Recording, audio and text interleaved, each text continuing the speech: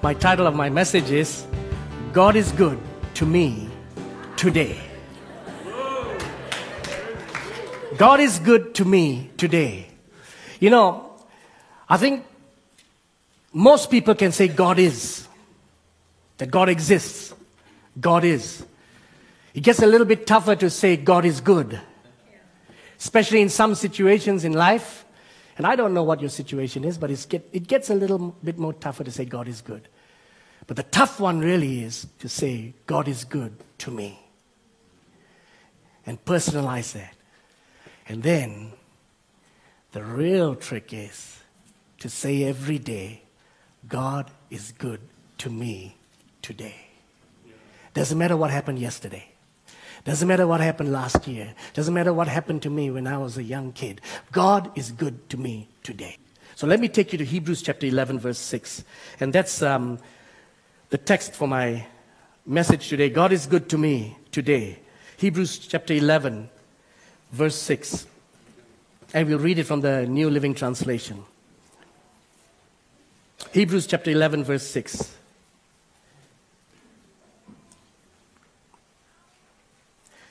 And it is impossible to please God without faith. It is impossible to please God without faith. Anyone who wants to come to Him must believe that God exists and that He rewards those who sincerely seek Him.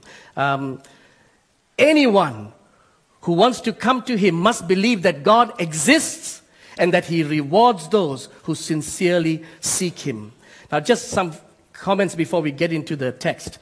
It's impossible to please God without faith. Impossible means impossible. You cannot please Him by doing works. You cannot please Him by what you do or what you say. You can only please Him by walking the walk of faith. It's totally impossible to please God without faith, right? Pastor David spoke on, I think it was the 6th. He spoke on faith. And look, you must get hold of that. It clarifies what faith is, right? So I'm not going to touch on that. What I want to do today is look at the 3 things that preserve this environment where faith can thrive in. And that's what the Hebrews author is talking about. He gets into a spiel about faith, but in verse 6, he pauses. In fact, he looks at Enoch and then he says this. We won't have time to look at Enoch, but that's an amazing story about a man who got a word from the Lord when his son was born, Methuselah. And Methuselah means when he dies, the flood will come. Imagine 1,000 over years before the flood in Noah's time came, which would threaten to wipe out the entire world, right? He heard the message from God. This great-grandfather of Noah heard a message from God at the birth of his son, and he would call his son Methuselah. Imagine carrying the weight of that prophetic message that God is going to wipe out humanity if humanity doesn't turn to Him. Imagine carrying that message. You must know that God is good. If you don't know that God is good, you will have no hope when you carry a message like that. That's true. And so he calls his son Methuselah. And his son, Methuselah, carries this message that when I die, the flood will come. When I die, judgment will come. He lived 900 over years, the longest living man on earth. 969 years. He lived. And you know when he died? The year when the floods came. You cannot carry a message like that unless you know God is good. And that's why this year, my friends, it's crucial for us to set these foundations again right about who we think God is and who we know God is. So I'm looking at these 3 things that the Hebrews author is talking about, preserving this environment where faith can thrive in our lives. Anyone who wants to come to Him must believe God exists. He rewards those who sincerely seek Him. Now, the NLT says sincerely. The New King James says diligently, and I'll touch on that later. But these are the 3 things that I'm going to talk about. God exists. God rewards. And we must diligently seek Him. When these three things are there, right in the core of how we live our lives and our walk with God, faith will thrive in our lives. Right? Let's get to the first one. We must believe God exists. Now, for most of us, we'll say, hey, that's an easy one. Right? We believe God exists, and well, what are we doing here? But you know what? More than 80% of the global population in this world believe there is a God. More than 80%. In fact, you can even go up to 90%, right? Of the whole world believe that God in some form exists. We all don't agree who God is. We don't agree the nature of God. We don't agree a lot of things about God's plan and purposes. But 90% of this world believes there is a God. In fact, the book of James says, in fact, criticizing the Christians of his time, James says, you believe God is one? Whoopie-doo! The devil believes it and he trembles. Even demons believe it and tremble. Now, that's exactly what he said, except for whoopie-doo. That's just, that's just my hermeneutics. I've been to Bible school. That's what we learn, mate. Whoopie-doo.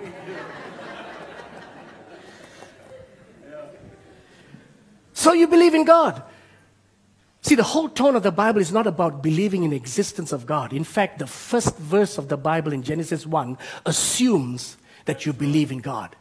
In the beginning, God. Moses doesn't try to convince you there is a God. In fact, the psalmist says, if you don't believe there's a God, you're a fool. So 90% of the world believes there's a God. So what is the Hebrews author trying to say? It's not about believing in just that God exists. My friends, it's about a posture. It's not just an intellectual concept of the existence of a higher being. It's about a constant awareness of the reality of the presence of God in your life. That's what it means. When you say God exists, you're saying God exists right now. As we are sitting down together, as we are listening to this word of God, we know the presence of God is right here. We know deep in our spirit, as we walk out of here, God is with us. Monday morning, when we wake up, when the sun rises, as sure and real as the sun is, God is with us. That His presence goes with us everywhere we go. Whether it is in good times or bad times, God is with us.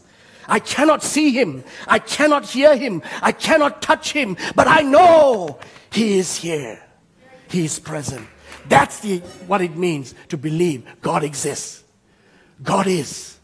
God is. It's the ability to see God in your everyday life. God in every situation. God in your prosperity. God in your poverty. God in good times. God in tough times. God walking with you. God sleeping with you. Well, He doesn't sleep, but you can go to sleep. And that's good when the times you can't go to sleep. Have you had those times? I've had those times. You toss in bed because you just made a decision by faith. And in the daytime, you're saying, oh, praise God, I just heard from God, and I'm going to do this. And everybody says, man, he's a man of faith. Yeah, but you're not there at night. When the lights are turned off. And then you say, my goodness, I just made that decision.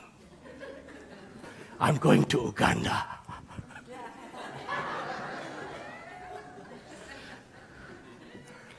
Then you toss at night. I've had that many times. My medication is the Psalms. And usually when I read one Psalm, it kind of calms me down.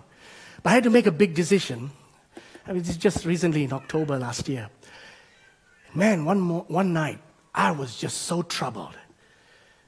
And I was reading a Psalm, and then another Psalm, and then another Psalm. And then, man, it's 3 o'clock in the morning. It's 3:30 in the morning. I said, Lord, you neither slumber nor sleep, but I need to sleep. 23 Psalms later,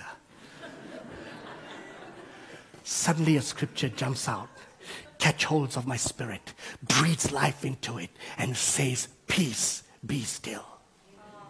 God exists. God exists. He's real.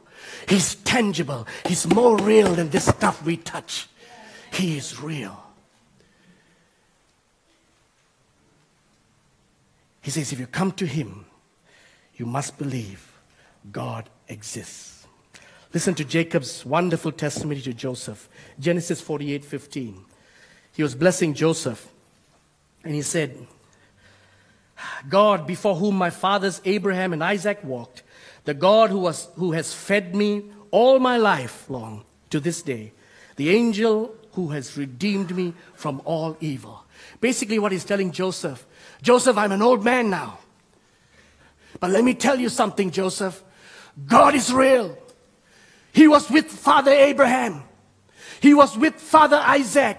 And he was with me every day of my life. He watched over me. He fed me. He clothed me. You know those days when I was deceiving and I was lying, God was still with me. And the days when my brother was pursuing me to kill me and I was running away from him, God was with me. And those days when all I had was a shirt on my back, God was with me. When Laban, my father-in-law, was deceiving me and trying to rob everything God was blessing me with, God was with me. And when I was in prosperity, God was with me. The loss of my love mate, my soulmate Rachel, when she died, Joseph, God was with me. The darkest days of my life, God was with me. The brightest days of my life, God was with me. That's what you need when you walk by faith. You need to be determined in your spirit. God exists. He doesn't exist out there. He exists right here with me all the days of my life. I'm so blessed to be part of a wonderful heritage. My great-grandfather was the first to turn to Christ in a small little village in Sri Lanka. His son, my grandfather, gave his life to the Lord and served him all the days of his life as a pastor in the Methodist Church. My spiritual mother, who adopted me and took care of me, she was a pastor in the Anglican Church. And then me now. I'm trying to be a pastor and shepherding people and journeying with them. I always tell my kids, God was with my great-grandfather. He was with my grandfather. He was with his children, the 4 daughters who grew up without a mother. He was with me and my brothers and sister who grew up without a father. And he will be with you guys. And you tell your children that, and your children's children that. Until Christ returns, you tell them, God will always be with us and feed us and watch over us.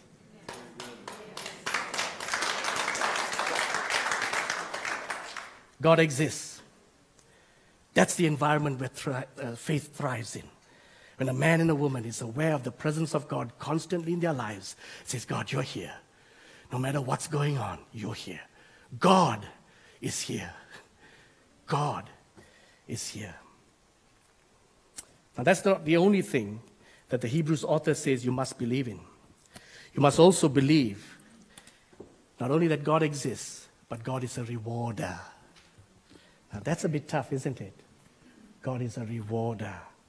You must believe that it's the nature of God to reward.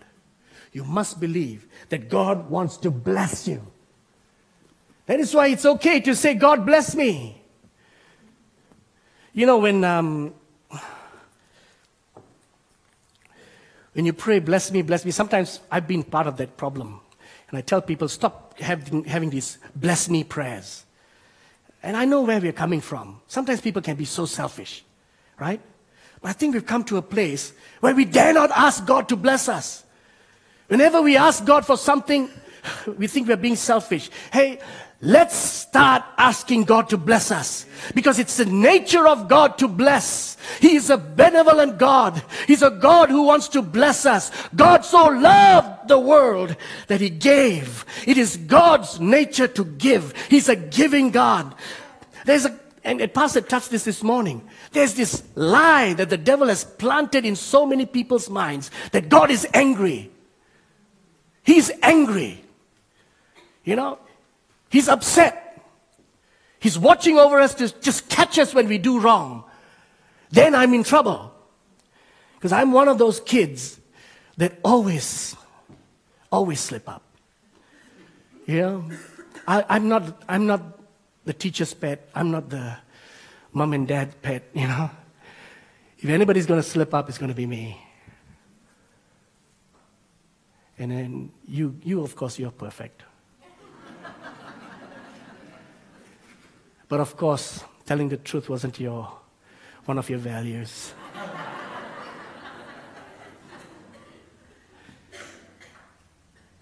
God's not angry. He's not demanding. He's fun to be with. I grew up with navigators. I don't know whether you'll know the movement, navigators those days. They were my disciplers. And every Saturday, I'll have to meet up with my mentor. And he will ask me, did you do your quiet time?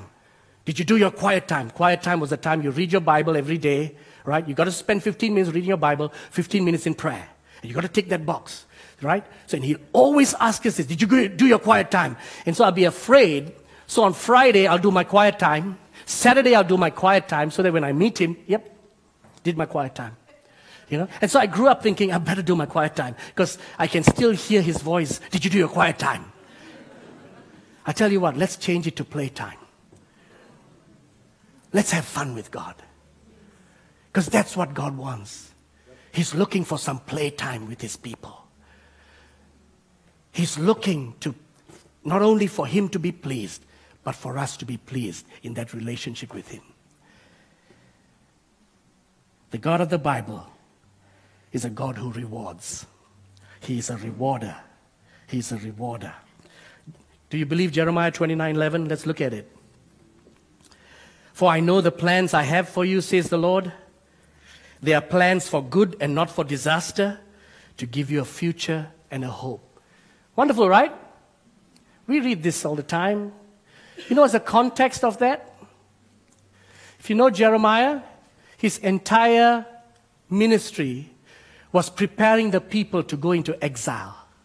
His message was, guys, Babylon is coming. They're going to strip this nation apart. And they're going to take us captive. And we are going to exile. How many of you would like to preach that message every Sunday morning? Right? Our church would be empty if we preached that message. That was his job. But you know what? His message was, don't worry about it. It's okay. Yes, we've made some wrong choices, and that's why this is happening to us. But it's okay. Don't fight Babylon.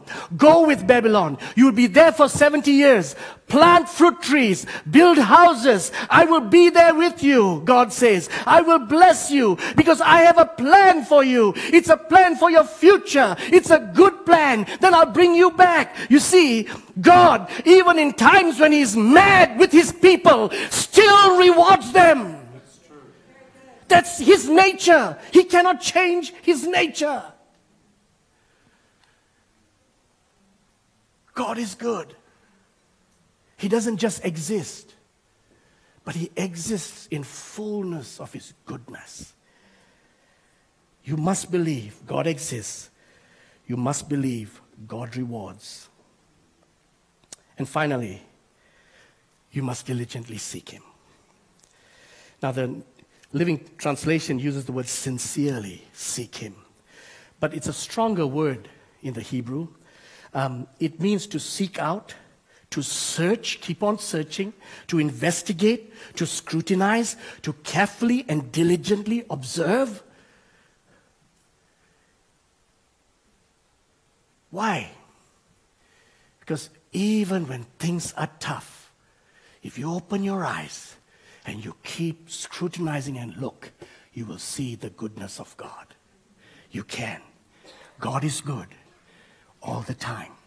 He is. He is. And that's why he says, diligently seek him. Don't give up. Don't give up because the circumstances around you saying otherwise. Don't let that concept go that God is good. Don't you do that. Focus on the goodness of God. Keep looking. Investigate, right? Carefully, diligently seek after Him, this good God. Now let me take you to Numbers 21, and I'd like you to turn to that. Because this is something that I think will be helpful to us as we journey through as a family about restoring our dreams this year. Numbers 21, verse 4 and 5. It's a bit of a warning. It's a bit of a downer, but we'll pick it up afterwards, shall we? Numbers 21, 4 to 5. Then the people of Israel set out from Mount Hor, taking the road to the Red Sea to go around the land of Edom. But the people grew impatient with the long journey. Wow, sounds like mine. Does it sound like your journey? Impatient? You know, God's a wonderful God. He promises you very early sometimes, tells you that, hey, I'm going to bless you with this. And then you think it's going to be instant, but the courier service is a bit slow. Would love it if He sent us that quick post, you know, that fast post, and give us a tracking number. That would be helpful. But sometimes He does airmail or sea mail. Sometimes just snail mail. Sometimes no mail. The people grew impatient with the long journey, and they began to speak against God and Moses. Now look at what they say. Why have you brought us out of Egypt to die here in the wilderness? They were dying as slaves. They were crying out, save us. And now when they were out here as a people of God, why did you bring us out here? They complained. And this is the thing. There is nothing to eat here, nothing to drink. And look at this. We hate this horrible manna. The New King James says, we hate this worthless bread. Think about it. This supernatural provision of God every day. They didn't have to go out to work. They didn't have to plant anything.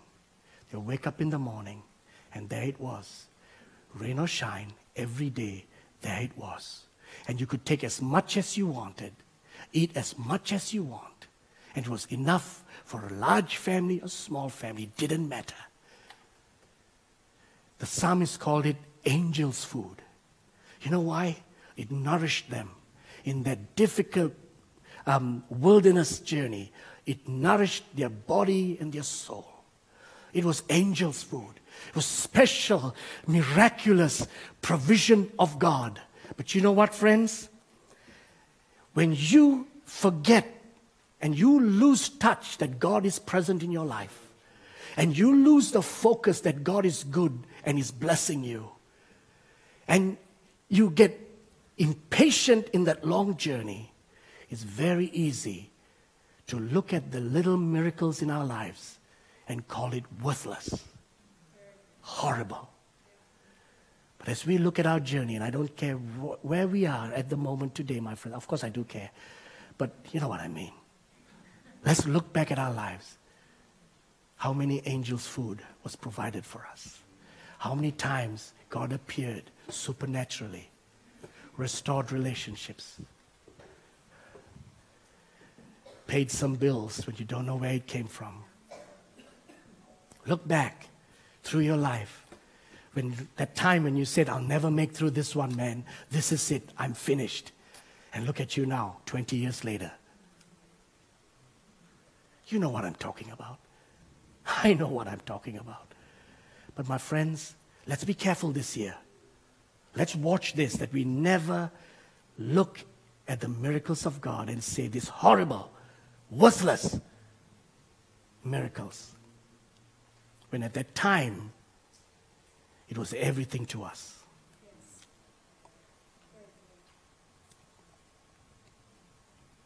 We can get just caught up in the chronos times, and it just sucks us in. The long wait, the impatient chronos times that just suck us in.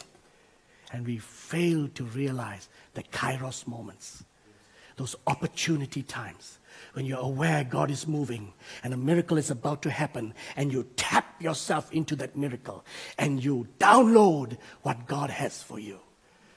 Kairos moments. I think of the upper room. You know, the Bible says 500 people met with Jesus after the resurrection, before the ascension, before Jesus went up, right? 500 people saw him face to face. You know how many people were waiting in the upper room? 120. Have you wondered what happened to the other 380? They got sucked into the chronos events of life. Yeah, Jesus came and met us. Isn't that wonderful? Yeah, that's wonderful. But Jesus said, go wait. There's something more. The Holy Spirit is going to come upon you and you will be filled with power. They missed the Pentecost. Why? Because they wouldn't sit down and be aware of the Kairos moments of time when the suddenly of God will happen. 40 days after that, the suddenly of God came. Holy Spirit touched them. 120 of them, never the same again, and turned the world upside down. So easy to get caught up with the chronos times of our lives. Just get caught up, and then it's long. It's long and impatient. Next thing you know, you're starting to use vocabulary like, God's not here. God doesn't care. God's far away. And let me tell you, my friends, faith dies in that sort of environment. But that's not us. That's not us. We are Hebrews 11:6 people. Amen. That's who we are. All of us, we will come to him. And we will believe that God exists. Not just that he exists far away. He exists in our lives. We will be aware of his presence throughout this year. And my friends, we will know he's a rewarder. No matter what's going on out there, he will reward us. And we will diligently seek him until we see the reward of God. God is good. God is good to me. God is good to me today. Let's pray.